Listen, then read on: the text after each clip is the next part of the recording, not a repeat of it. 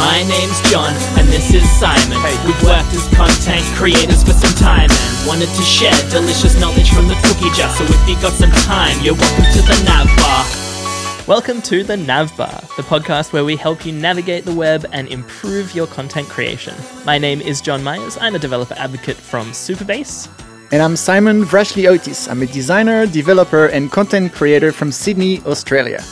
In a previous episode, we talked about the gear that you need to get started creating content, so we thought it would be pretty fun to go through what we actually have in our ridiculous setups. Yeah, it is crazy how many iterations my gear has gone through. So we thought we would save you some trouble and definitely a whole lot of money, because this stuff can get expensive.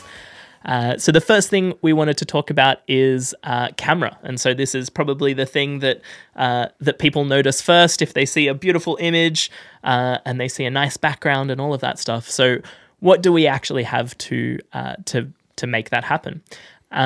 I personally have the Sony A6100, I think, which is a fancy mirrorless camera. And so I don't actually know what mirrorless means. I just know that it's cooler. It's even more modern than a DSLR. But this is, I guess, high-end photography camera that can output 4K, very nice, high-quality video. One of the problems that I ran into this was that because it's designed to be an actual camera and I'm just using it as a webcam, after a certain amount of time, it would just turn off, or especially if the battery was low, it would try and charge the battery and also output 4K video and would just randomly turn off in the middle of a take.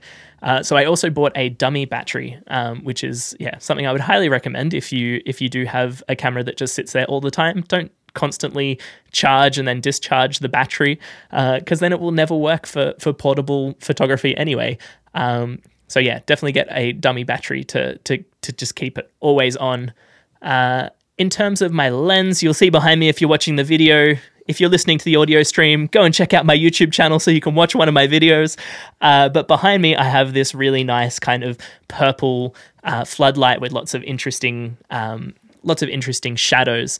And part of what makes it look really cool is that it's slightly blurred. And so this is, again, I'm not gonna nail the professional proper names for this, but this is to do with the aperture. Yes. Is that right, Simon? That's correct. I know the numbers, I just forget what they actually refer to. So I have a 1.4 focal length aperture, which means that basically I am in focus up front, and then anything in the background it attempts to blur, because it will only keep a very small amount of the depth in focus. I started off with a 30 millimeter Sigma lens with a 1.4 aperture, and I found that was just it was too zoomed in on me. I had to kind of stand halfway back, halfway down the room, just to be able to be in focus. And so I upgraded to a 16 millimeter, which is just allows you to be a little bit closer to the camera, because it's less zoomed in.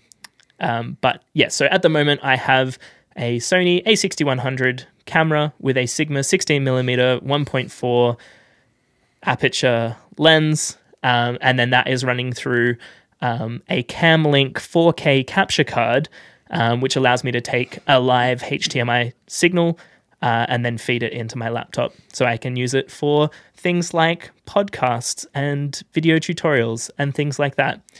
What sort of camera do you have, Simon? It's kind of funny because I have the exact same camera and the exact same lens. So I also have a Sony A6100. I kind of came late to the camera game in my content creation. I used to use my webcam or just not put myself on video for a long time. And I've done a lot of research. I was like, one day I'm going to have one of these fancy, real cameras with depth of field. And I was sold on the Sony A600 or A61 or one of these models. And then I knew from my research that there's almost a bigger increase in quality. You can go from webcam to DSLR, and then you can have even better improvements from DSLR to having actually it's not a DSLR, but having a proper camera to, if you add a proper lens, the gains are even greater. So I was like, I think I'm going to wait enough time that I can get a camera and a lens. And from my research, this Sigma 16mm lens was like, everyone was completely happy with it and just recommending it. And I got it and I tried the camera with the kit lens, which is still pretty good. But then I put the Sigma and I was like, holy, it is even the colors and the clarity and the depth of field. And exactly what you said, because you can be quite close to it.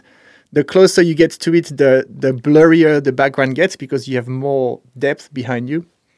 I also work in a fairly small room, so I was really hoping to be able to have some sort of blurry background even in a small dimension room, which works pretty well. And in my research, I also got a dummy battery from the get-go because I heard stories about people camera turning off after 30 minutes or something like this. So I have essentially same camera, same lens. I do not have the Cam Link. I use a different capture card, which was a bit cheaper, but I kind of regret. In another episode, we kind of talked about buy once, cry once. And when you try to buy something a bit cheaper, sometimes turns against you. So the one I have kind of works, but on some applications like Google Hangouts or different like video conference apps, it's completely squashed or distorted. And also you can't see it here because I've applied some settings, like I removed the saturation a bit because it's completely, like I look completely red and all the colors are blown up with too much saturation. So I think it's because of the capture card. But yeah, Sony, really good camera, Sigma lens. I've hooked up a lot of people to that lens. I used to work at Tailwind, and a lot of people from the Laravel community watch Tailwind videos, and I know quite a few people who got this lens after seeing the results in my videos, and they all absolutely love it. So it's pricey, but it's such an improvement that and it's not just for Sony. They have Sigma lens that works with different cameras as well. Yeah, I actually had no idea that you had the exact same camera and the exact same lens as me. I'm glad we're doing this episode because I feel like, yeah, we get to actually talk about all of this stuff and other people can get value from it. Yeah, I went through a similar thing where I bought the camera on its own, and then I used the kit lens, and I was expecting to still have this beautiful depth. And obviously the kit lens is designed for kind of multi-purpose stuff. Yeah. I guess it's trying to be the most multi-purpose lens that it can be so that people can just buy the camera and get started. And yeah, I was really sad that I didn't have this beautiful, like, is it bokeh, the blurring background? And so I went and made exactly the same mistake that you were just saying, and I went and bought the 30mm lens. And the reason that I got the 30mm instead of the 16mm off the bat was it was actually cheaper. Yeah. And I was like, I want the lens, but maybe like it might be a little bit more zoomed in, but like I'd rather just stand in the middle of the room than pay the extra amount of money. And then eventually I just ended up having to pay the extra amount of money anyway because I do like video tutorials basically full time. And so it was too much of a nuisance having to like reset all of my stuff each time. And so I ended up, like you were saying, it's better to just go with the thing that actually solves the problem rather than going for the cheaper option that then you need to kind of eventually make your way to buying the expensive one anyway. You cried twice. I did. I cried twice. I could have only cried once, but I cried twice. The next thing we wanted to go into is audio. So we obviously have very fancy audio setups. In a previous episode, we talked about the kind of importance of improving your audio. And so I think we've both spent a lot of time tweaking little bits of our audio setup and trying to improve our environment as much as possible so we get the best quality result. So when I started recording, when I started recording video tutorials, I already had a collection of microphones because I used to kind of work in the audio engineering space. And so I spent a lot of time recording bands and through that just collected a lot of microphones that were kind of designed to record drum kits or designed to record guitar amps and things like that. And so I thought that I would just be able to reuse one of those microphones. And so I did that initially. I was using an AKG C414, which is it's a really beautiful mic. I really like it. And it's designed for, you can use it for vocals, but you can also use it for drum overheads. And so it's quite good at picking up a lot of room noise.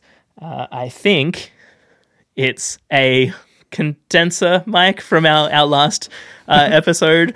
We were talking about the difference between dynamic and condenser mic. So yes, I believe it's a condenser mic where you can actually change the polar patterns on it. And so I had it set up as my mic, but then it picks up a lot of noise and also definitely requires a lot of processing like EQ and compression. So because this requires so much additional processing, I bought a hardware compressor / gate / expander-y thing, which is the DBX. I think is it the 280S? 286S, is that the one? I think. 286S, that's the one, yes.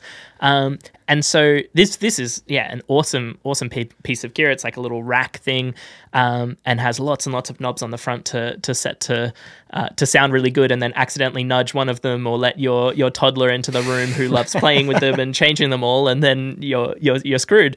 But yeah, it sounds amazing, and the combination of that microphone and the DBX 286S sounded really, really good, but it was just like, it was a lot of gear to have on the desk, and it was a lot of points where something could go wrong.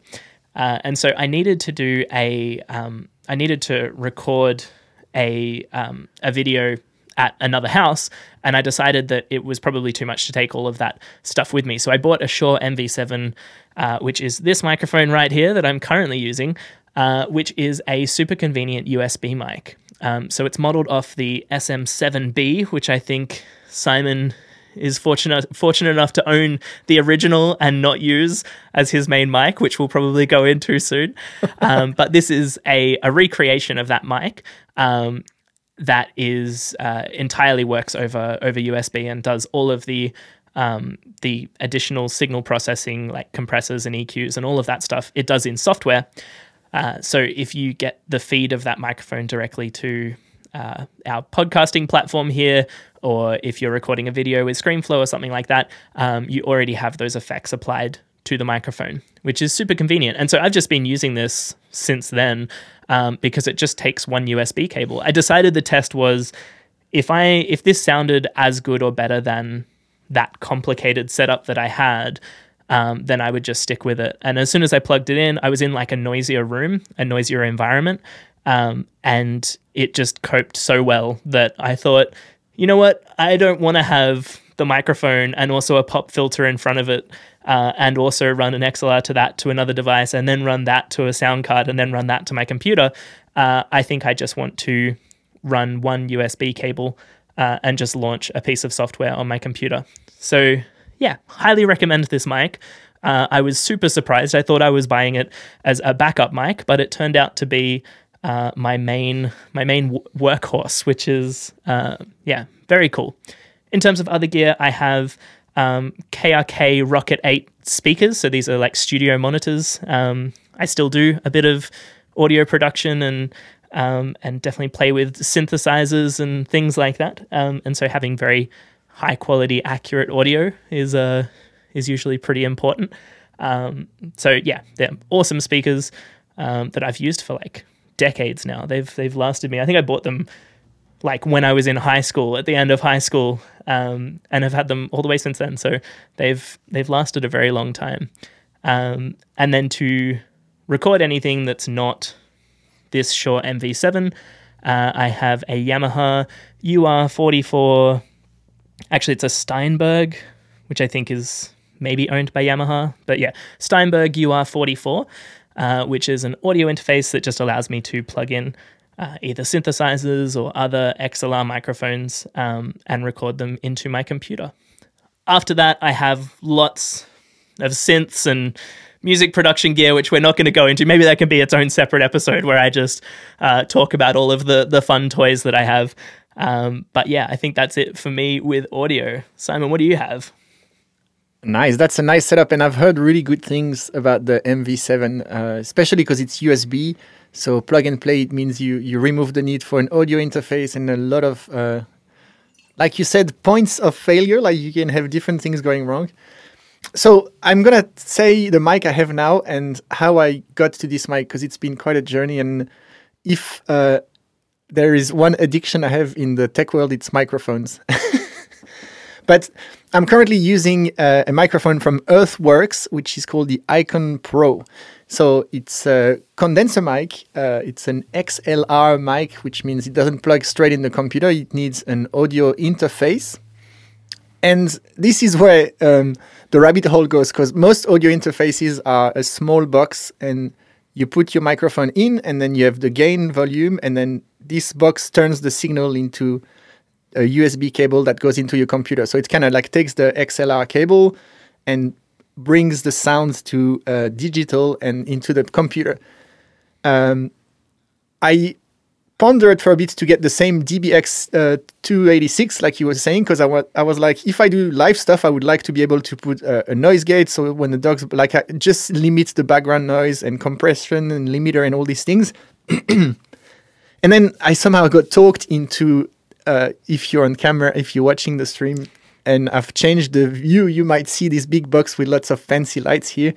I have this over-engineered stuff, which is called the Rodecaster Pro, which is essentially, outside of just being an audio interface, it's a whole podcasting station. So there's 4 different channels. You can have 4 XLR mics, and you can set the levels and like all the presets, like compression and noise gate and bass boosts, de-esser, all these cool things that you want to do in real time. Each of the channels can have its presets, so you can have multiple guests. If one day we go back to doing in-person stuff, I could take that box and take all the mics I have and do a really high-quality podcast that I record straight into that box as well. But I use it mostly as my audio interface, which is completely overkill. But it gives me nice stuff, like I said, I have compression and all these things in real time going into the computer. And I have sound pads, and I can mix in the sound of my computer. So it's surprisingly complex sometimes. If you want, you're on a Zoom call and you play a video from your computer and you want the audience to hear that video, you need something like Loopback or some sort of application that pipes the sound of your computer back into the inputs and mixes it with the mic, and this kind of makes the mix. So it's kind of like a mixer and sound processing thing and an audio interface all in one. And what talked me into getting this is, I was like, if you have, at some point, I don't know why, but the DBX thing is kind of like one input, so it's for one microphone. And this thing kind of lets you do 4 times the same with 4 different mics. And I thought maybe one day I'll have like another mic, shotgun mic, if I want to do a video off camera, and I can have settings that I don't touch. And I kind of do this, but I ended up doing all my videos with this mic. So it's arguably overkill, but it's a really nice piece of equipment. It does a job really well. It's very cool. And when we move into our open bar section, what does that allow us to do? I have these sound pads, and we have sounds designed for every section, and I'll play it here now to give you a teaser. But if I hit the bottom right sound pad, we've got the teaser, and I've got things like elevator music. Oh, yeah. Maybe when we have tech issues, we can just... Yeah, bring up the elevator music. And I can very turn handy. it up, turn it down. Someone said, can you do the same with Slack? Slack has elevator music, and I haven't used Slack huddles, and he said, just listen to it. So now I have it. That one. If you've been in the Slack huddle, that's the waiting music. Anyway, right. Overkill, but it's really useful. And if you do live stuff, it lets you have a slightly better audio quality because you've done all the treatment you would do in post. And you can go live with that. And I'm going to teach workshops live, so I think it's pretty cool. Before that, I started with the USB mic, Blue Yeti, and go listen to the other episode we did about how it picks up all the ambient room. That wasn't working for me because it picked up all the echo. And I don't want to go through the whole microphone journey because I have a lot of microphones. But one that I absolutely love is a little shotgun video mic by Rode. Rode is an Australian company. We're in Australia here. And it's called the Rode Video Mic NTG. And it's a USB mic, but it's so smart. Like if you plug it in your computer, it recognizes it as a plug and play microphone. But if you plug it with the same cable in your phone, it's gonna recognize it as a microphone as well. And if you are currently plugged in USB and you use something in the jack, little mini jack output, it's like, oh, I know what you're doing. You're trying to listen to yourself, so it works as self-monitoring. But if it's not plugged in USB, that mini jack becomes the output or the input for the mic. So it works in so many different situations, and it's got a battery, so it works. You can take it outside and record stuff, and it's fantastic. So I tried to get this to get out of the frame of the camera, which kind of works. But again, with the Echo, I ended up having it on camera. And it does have a feature that's really cool, which is a 6 or 10 dB pad. So it kind of reduces the gain for situations where you want to be really close to it and cut the outside noise. And it just works so well. And it's tiny, it's USB. And whenever I travel, that's what I use. That's very cool. Yeah, I also bought... I tried to do a similar thing. I bought a Rode mic. I ended up getting the NT3, but I was trying to accomplish exactly the same thing. When I started, I thought that I didn't want my microphone to be in shot, so I wanted to have a microphone that was attached to my camera and far away from me, so I could just, naturally gesticulate and not hit any microphones and not take up any of the kind of visual real estate with having a microphone. But I quickly realized that it just opens up a whole suite of other problems to try and tackle, and that I actually quite liked having my microphone a little bit in frame of the camera. I think it looks kind of cool, and so if it looks cool and it also improves the audio quality, it's a no-brainer. Yeah, I think you can get decent sound quality with the shotgun mic if you have room treatment. But there's something about this when you're really close to the microphone, it just captures a lot more depth of your voice, and maybe for spoken words it has that more broadcasty tone of voice, which kind of fits well with YouTube videos depending on the content you do. And outside of microphones, I don't really have anything special. I bought these, I think it's AKG. It's like the cheapest studio monitors that I could find. They were like $80, $70, so it's not super expensive, but the idea is like it's a complete flat response, so it's not trying to do what the commercial headphones that want to give you bass boost and like some like good for music listening. This is like more for like what is the real thing sounding like, so I can EQ and try to edit it properly. And it's also open ears, which means that I can hear the outside noise, so I can hear my voice properly as I talk.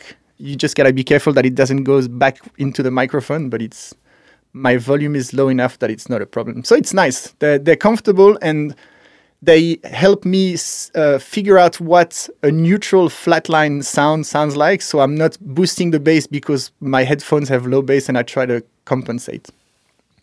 Yeah, you don't want to use Beats by Dr. Dre to then go and mix something, because, like the opposite of what you were just saying, it has a very overcompensated... So you're going to turn it down, yeah. Yeah, and so, naturally you're going to be like, oh, that's too loud, I'll turn that down, I'll turn that frequency down, and then, you realize if you listen to it in any other pair of headphones that it sounds wrong. So, yes, if you are doing any kind of audio signal processing stuff, adding EQs or compressors or doing any kind of mixing, having some flat headphones or studio monitors is what you want to go with. And that's, similar to these Roccat KRK speakers. That's exactly what they're trying to accomplish as well. So the next thing we wanted to talk about is lights. And so, this is another... it was something that I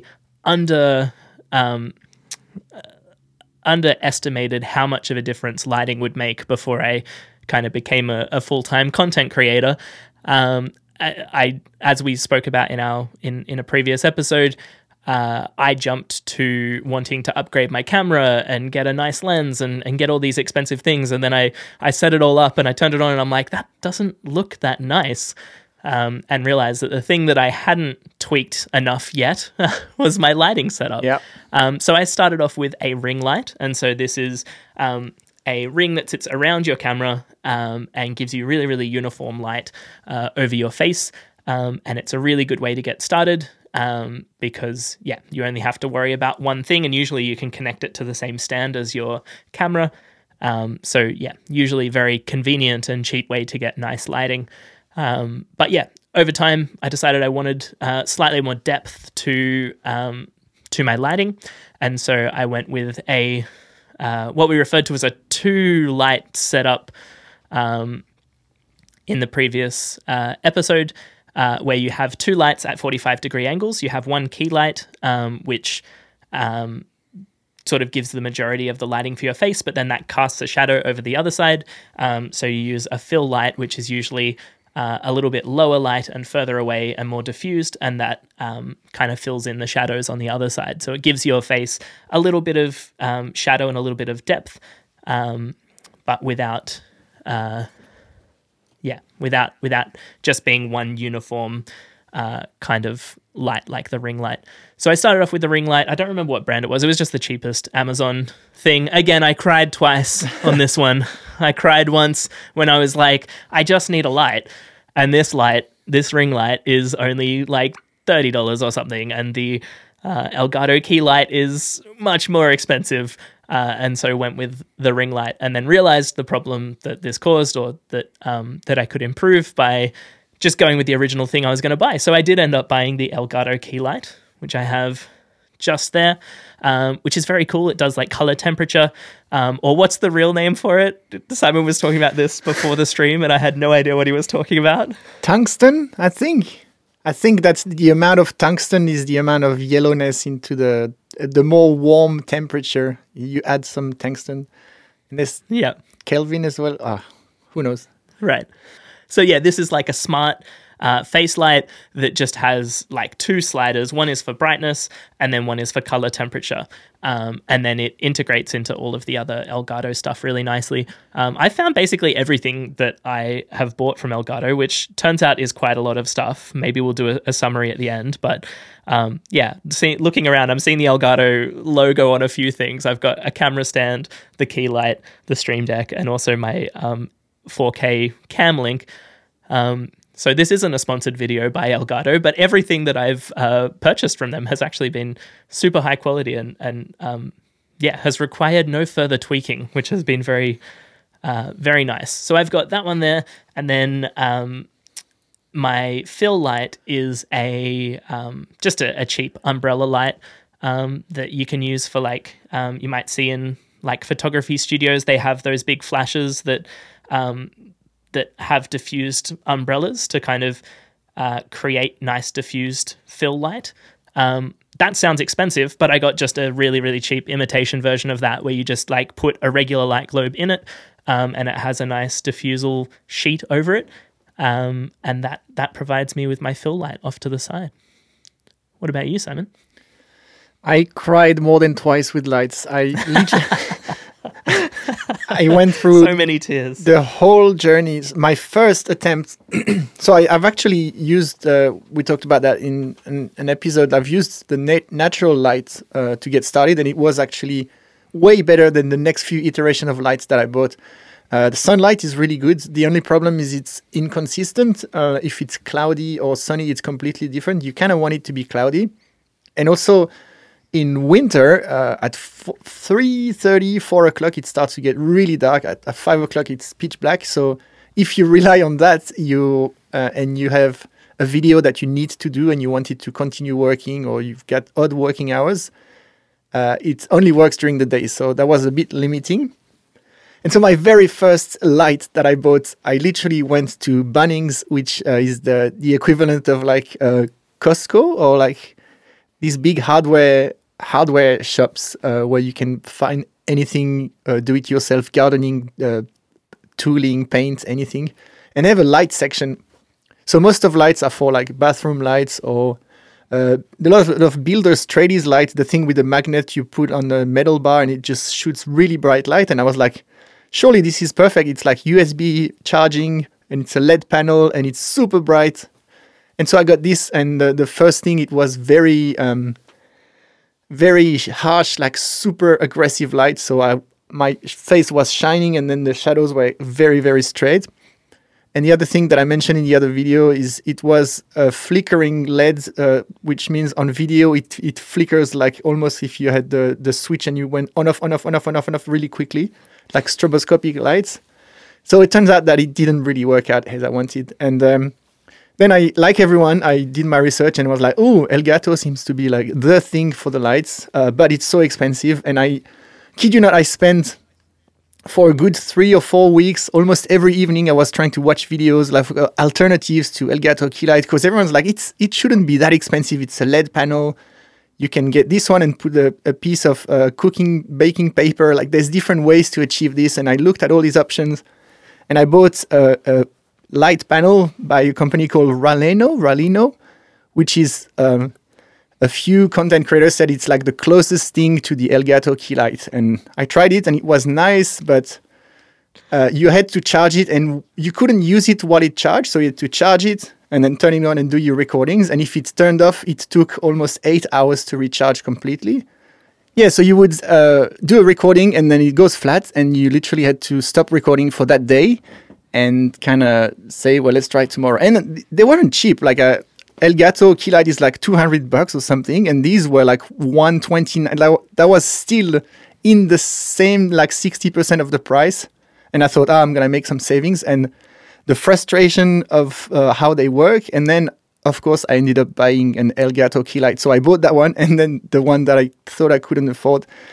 And right now I have 2 of them. So I do the 2 key light, fill light thing. I mess around with them a lot. I keep changing my setup and the angle. So right now it's not really set up as it should, but typically you want 45. If I like the angles where I'm looking at the camera now, it should be a little bit further to the side, but I have so many opportunities to tweak with light and make really good lighting. And like you said, clamp it on the wall, set it, forget it. It works so well. If I want to adjust the temperature or the intensity, I have a little slider on my phone or on the computer. And I honestly wish I waited to have the money to buy that from the start. There's probably other good products out there, but like I tried so many Amazon panels and gradually went from $20, 50, it's still good, 80, 120, and then, you know what, the 200 thing is actually worth the money compared to everything else I try. Yeah, totally. It's crazy how bright they are as well. Like, I don't know about you, but I have mine basically as low as it can possibly go, and I still feel like it's maybe slightly too bright. This is 12%, and this one is 6%. So it's like nothing. If I turn them on, I'm completely like, my chair starts rolling backwards. Yeah, I feel like you'd start, like getting sunburnt or something. Like it goes very, very, very bright. Yeah. And yeah, actually one thing that I forgot to mention was my background lights. So I have, this is a good example of where you can get some really nice lighting for quite cheap. Like these were just the 2 super cheap, like smart LED floodlights. I think they were maybe like $20 or $30 each. And yeah, you just plug them into the wall, you open up an app and you can choose the color and the brightness and all of that stuff. I was surprised by how awesome they have been. Just kind of set them up and forget about it. Just like I don't even have to set the color anymore. It remembers all of that. So I just turn them on, start recording, which is, nice. Very cool. Yeah, I'm aware we talk about all these expensive stuff, and we haven't mentioned it yet, but like many of our gear has been funded by the companies we work for. So it's we understand not everyone can afford these.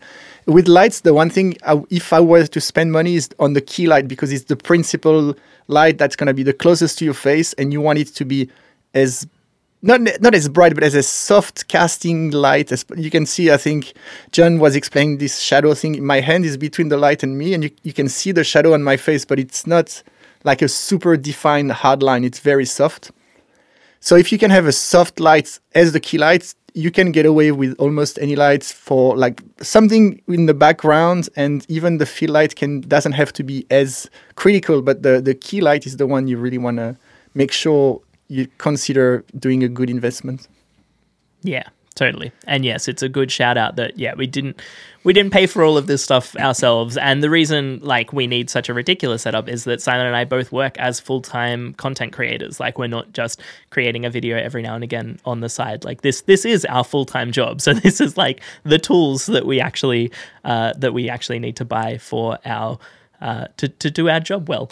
But if you check out our previous episode, the whole point of that was to kind of talk about what are the actual things that you need to buy and in what sequence to be able to incrementally improve your setup so that you don't need to go and spend as much money as we've spent. And like that's been over a long period of time as well. Like, I mean, I've been tweaking my setup for maybe a year and a half, almost 2 years.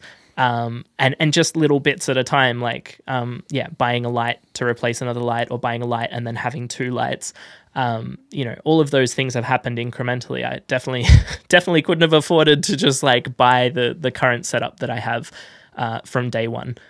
Yeah, same here. Started very humbly, and over the years incrementally added stuff, and you get to a point where you've incremented incrementally enough time that you're like, wow, this setup is a bit silly now. Like it's really, really solid, but yeah, it's definitely worth noting that you don't need all of that, and you definitely don't want, even if you have the money, I wouldn't get all of it in one go, because you need to learn each piece of equipment and how it impacts the others. And if you get all of it in one go, it's like learning to juggle with 8 balls straight away. You just throw them in the air and like I don't even know where to start comprehending what's happening. Every piece of equipment you add to your gear has impact. Like a new display will cast light on your face, so you have to adjust the lights now because you have another. There's so many levers that kind of get moved. So you kind of want to do it incrementally, even if you have the budget. Yeah, definitely. Yeah, that's a good point. Every bit that you add throws off everything else, and then everything requires a little bit more calibration, a little bit more tweaking. So yeah, you would just be lost and overwhelmed if you had to just kind of do it all from scratch. Okay, this is future John cutting us off because apparently Simon and I really like talking about the gear that we've spent so much time curating. We're going to go through the rest of our ridiculous setups next week, but for now, thank you so much for listening. My name is John Myers. You can find me at johnmyers_IO on Twitter. And I'm Simon Swiss on Twitter. Hope you liked the episodes, and if you did, please let your friends know about it and leave us a review and subscribe and all the good things. And we will see you next week. Bye. Bye-bye.